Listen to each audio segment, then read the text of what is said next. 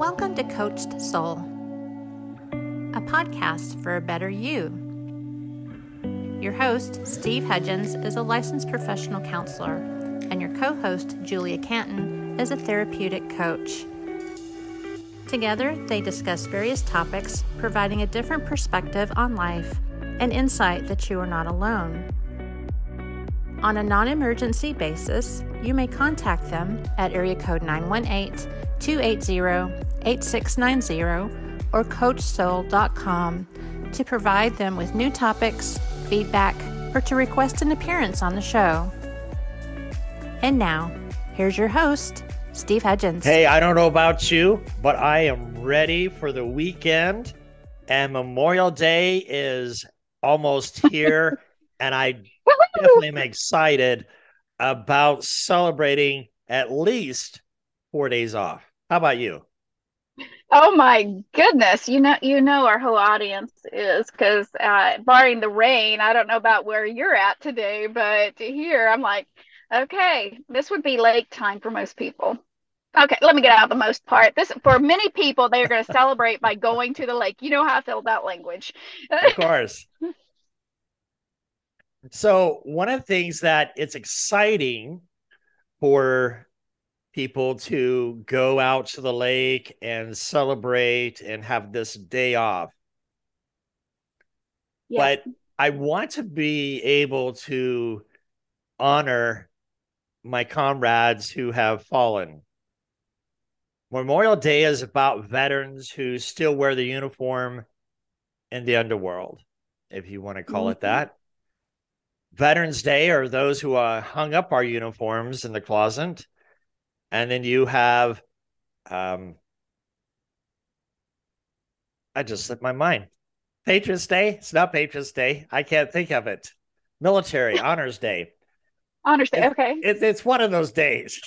It's honoring our military veterans. I am having a moment here of trying to remember. Audience, if you can see his face, seriously, if you could see Steve's face right now, he is like, well, I know what it is. I know what it is. It's just a brain fart. You ever have one of those? You know, you just need some medication to bring it out somehow. Actually, Memorial Day became an official holiday in 1971.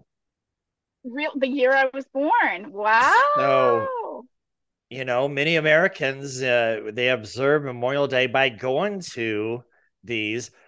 But by the 1860s, you know, when the Civil War just ended, they claimed more lives than any conflict in U.S. history, which I find surprising. But at the same time, you have this, the Confederates, you have all these soldiers that the Yankees from the North that fought. But Waterloo was celebrated as the first day on May 5th in 1866, which was interesting. Businesses closed, residents decorated the graves of the soldiers with flowers and flags. And it was by a General Logan who organized the Northern Civil War veterans and called it for a nationwide day of remembrance later that month. Yeah. So the 30th of May in 1868 was designated for the purpose of strewing flowers or otherwise decorating the graves of the comrades who died in the defense of this country. I never knew that. I didn't either. And so it's interesting when you learn about Memorial Day and the significance. I've been to Washington, D.C. to the grave of the unknown soldier. Yes. And for me as a veteran, that's one of the highest calling cert positions that you can ever have.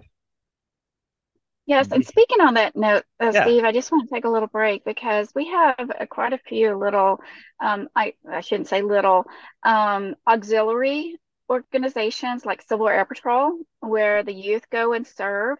And I know I had two children that got to participate as I'm going to probably mess the terms up, but guardians. They would stand watch over the representation of the unknown soldier in Broken Arrow, Oklahoma. So at a local graveyard there, and they will go through this entire process of doing the exact same moves and everything that they have in Washington, D.C. And it is absolutely stunning in its serenity and the power of watching these youth present as protectors of and representations of the unknown soldier. So if you are near Broken Arrow this weekend, I invite you to go. I think it's Floral Haven is the name, I believe, of the funeral or the graveyard. So go take a look at it and just sit for a few minutes. It is really beautiful. Even going to Washington, D.C. and looking at the variety of memorials, I think the most impactful for me was the Vietnam Memorial. If all the names of the fallen soldiers are etched in this granite stone. Yes. You know, Memorial Day is a place of memory, like I shared earlier, took place in Waterloo in 1868. And here we are in 2023, and we continue to celebrate our freedom. I look at Memorial Day as a place of remembrance of those who fought for our rights. And as a veteran, you know, it's hard because our country seems to be divided at this time, unfortunately, due to political movements that have infiltrated the separation of people. I don't think we're as divided as the news portrays us. I think there is some camaraderie that is there. And I would actually agree with that, though, Steve, is that I believe that that the division that we see in society is actually a distraction from what's really going on behind the scenes. And they're saying look right when we should be looking left. I would also interject here and add that there's always been some kind of contrast because we are different people with different views and perspectives and experiences. So the idea that we are going to be a country that is completely cohesive in nature and viewpoints, I think is unrealistic. Now, and I would say that even from the beginning of this country, that there were some divisions that were going on because we are human. So that's all I wanted to say on that. You know, it's interesting because I look where our country has been, and every 80 years, there's a shift in our country. We go from strong down to the weak, and this is where we are. We're a country that's weak right now, and it's just a cyclical and reciprocal nature of history that hopefully we start swinging out of the weak into more of the strong, and hopefully we'll get back to the strong. What I mean by weak is we don't invite opposition of opinion and be able to be receptive of that's yours, that's mine, but together collectively, let's find something better out of both of our opinions. And Memorial Day is about those veterans who fought for that. That's what built this country strong, is that you and I may have difference of opinion, but look at this podcast. It helps so many people to have a variety of different opinions without you and I are saying that this is our opinion. You know, and so it's okay to have a difference of opinion. It is. It is. And you and I, what's so interesting, not only do we have a gender difference, as we have different views in our faith, even. And we have different, we stand, you're an LPC, I'm a therapeutic coach. There is a lot. I served in law enforcement. You served in, what was the Air Force or the Navy? Army. Army. You missed it all over. Sorry. If I would have gotten another 2, I would have gotten you in there, right? Right. And so thank you for that, though. And so it does demonstrate that 2 people that have different viewpoints can come together and collaborate in a conversation that builds each other up. That doesn't mean you and I don't disagree. And in fact, that makes that contrast actually makes the podcast fun to do at times. Well, see, you forgot one. You're a female. Oh, what? That's a gender. I did. I said at the very beginning. Okay. See, this is why we have issues, because selective hearing. It's selective hearing. They say that husbands don't come with ears, so they come separate. So you have to put them together, So there are differences, but that's what we can come together and celebrate. And one of the things I wanted to switch gears into is Memorial Day can be very solemn for a lot of people who go through a grieving time. And kind of talk a little bit about how do you help someone who goes through a grieving process, especially I know where our veterans have a hard time dealing with it. And there is a combat stress disorder that comes with this. Talk a little bit about, from a civilian perspective, a therapeutic coach, about the grieving. And I want to kind of step in a little bit more about the combat grieving process that can be deeper, that I want to reach out to those veterans or those who are serving, whether the reserves or active duty. And let's talk a little bit about some of this grieving that veterans can go through that can be deep.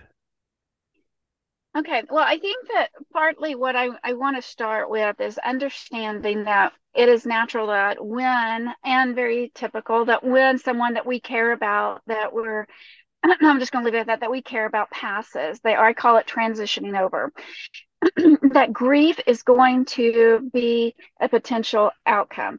Mm-hmm. That doesn't always mean there are cultural experiences that sometimes call death or the transitioning over as a celebration, because they view it as a rebirth. I'm so sorry, guys. I'm out in the mountains here. And so when we look at the process as a civilian, I think that one of the tips or invites that I would have for each of the individuals going through such a loss is to find a way to honor the ones that that have passed over. And that will look different with each individual. Okay, so there's no one set way to do it. Some people will go and put flowers on the grave. Some will take bottles of whiskey and walk it over to the gravesite and pour it over. When my dad, who was also in the Army, passed, my brother and I went and sat at his grave and drank a cup of coffee with him and then poured the rest onto the grave. It was our way of communing with him in the best way that we could. And so for some people, it may be going to the lake or the mountains or that sacred space in nature for them, where perhaps they build a fire or they get on the water and they write in their journals and they basically send these notes off to the individual that has passed. But I will also say that I have noticed a trend that when we grieve, oftentimes it's not because the person has passed, it's because we have regrets of what didn't get accomplished, before the passing. Mm. Many of us have go through the experience of where there wasn't a last goodbye, or the last goodbye was not one that was favorable. So there was conflict or contrast. Perhaps we start ruminating over the fact that we didn't have deeper conversations, ask different questions. And so regret actually is tied into that grief mode, okay?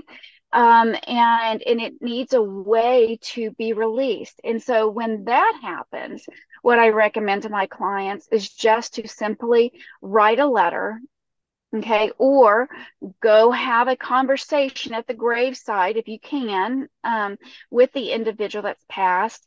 And you can ask for forgiveness. You can have the conversations that maybe you couldn't have before, and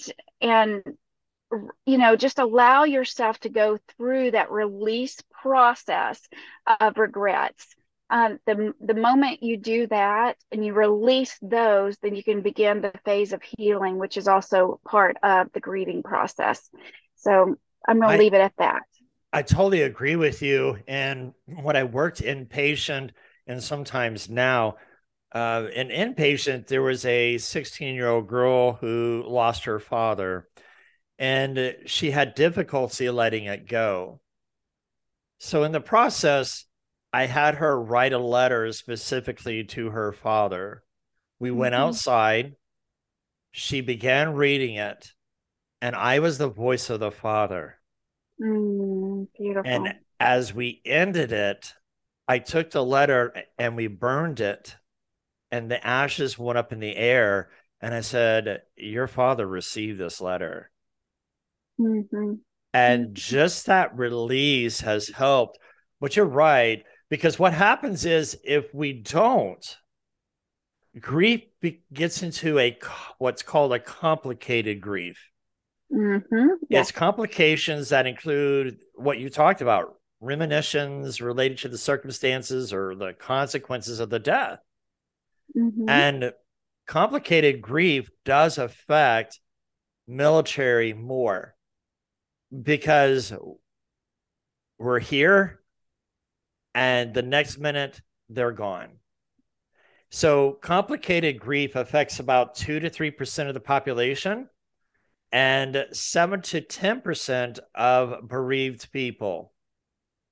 And it's complicated grief is that condition that's characterized by intense grief that lasts longer than the normally expected, and it also impairs your daily functioning.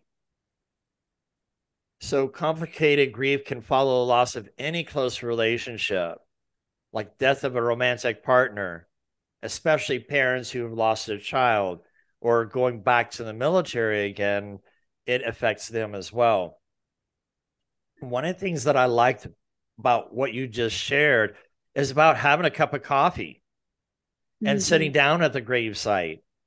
For military personnel on military, if you go out to the grave as a veteran, please do not touch a coin that's left on the headstone. Those coins are not for you. And I want to go back first before I get into the coins and what they mean at the gravesite. It's an honor, it's a respect. It also lets the family know that somebody that served or knew is the representation of those coins. The coins, they symbolize honor, respect, and of course, remembrance. But where did this meaning of leaving the coins behind?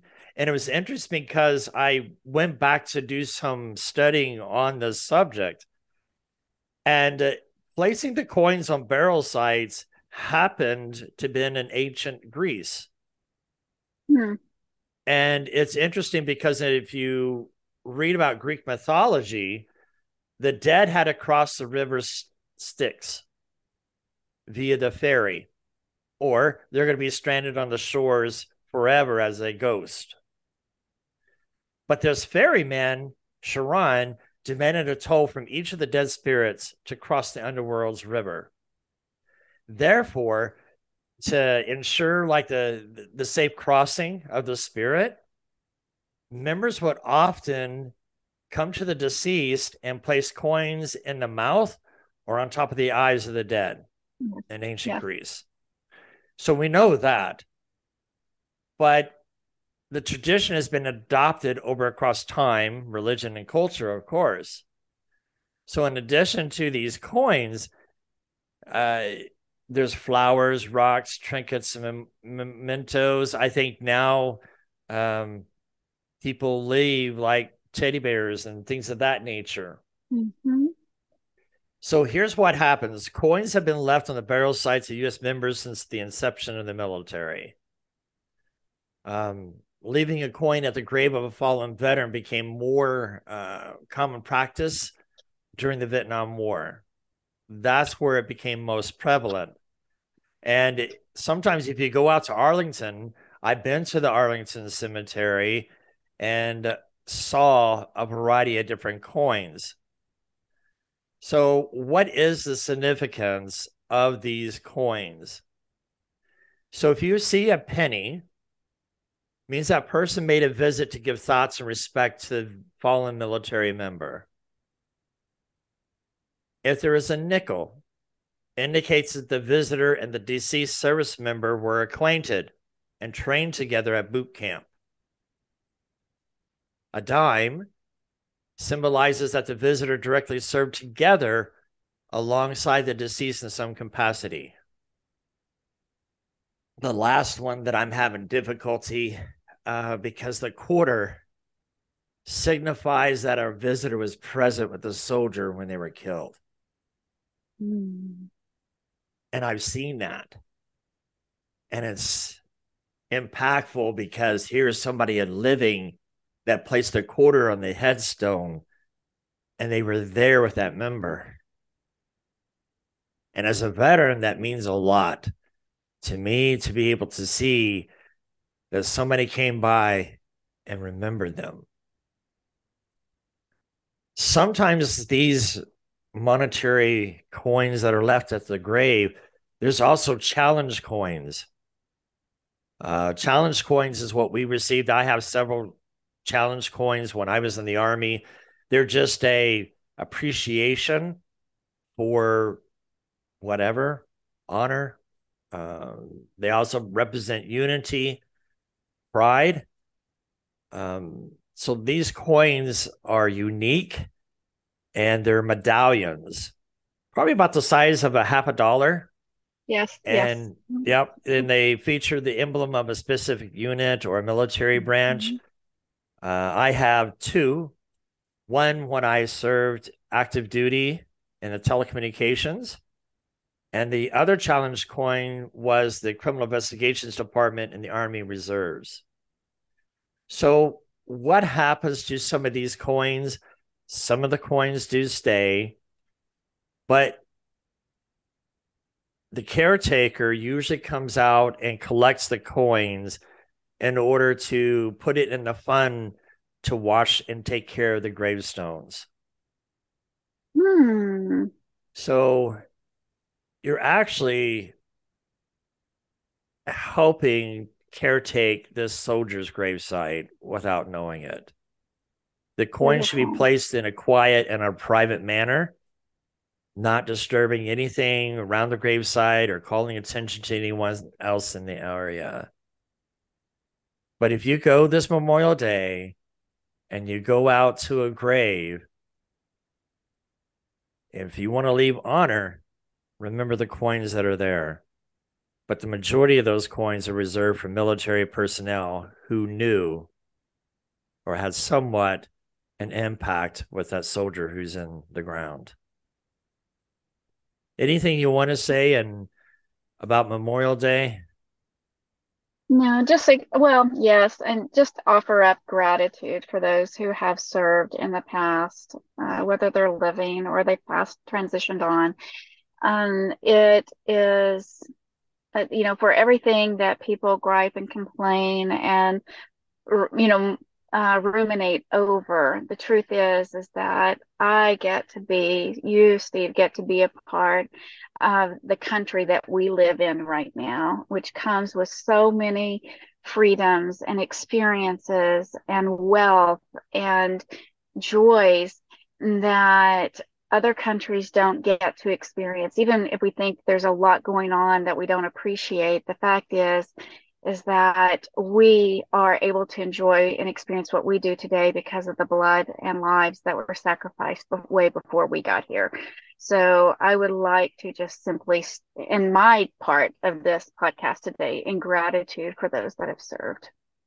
And, the other thing too, Julie, is that police officers also should be considered in this Memorial Day because of the service and sacrifices they give to their communities.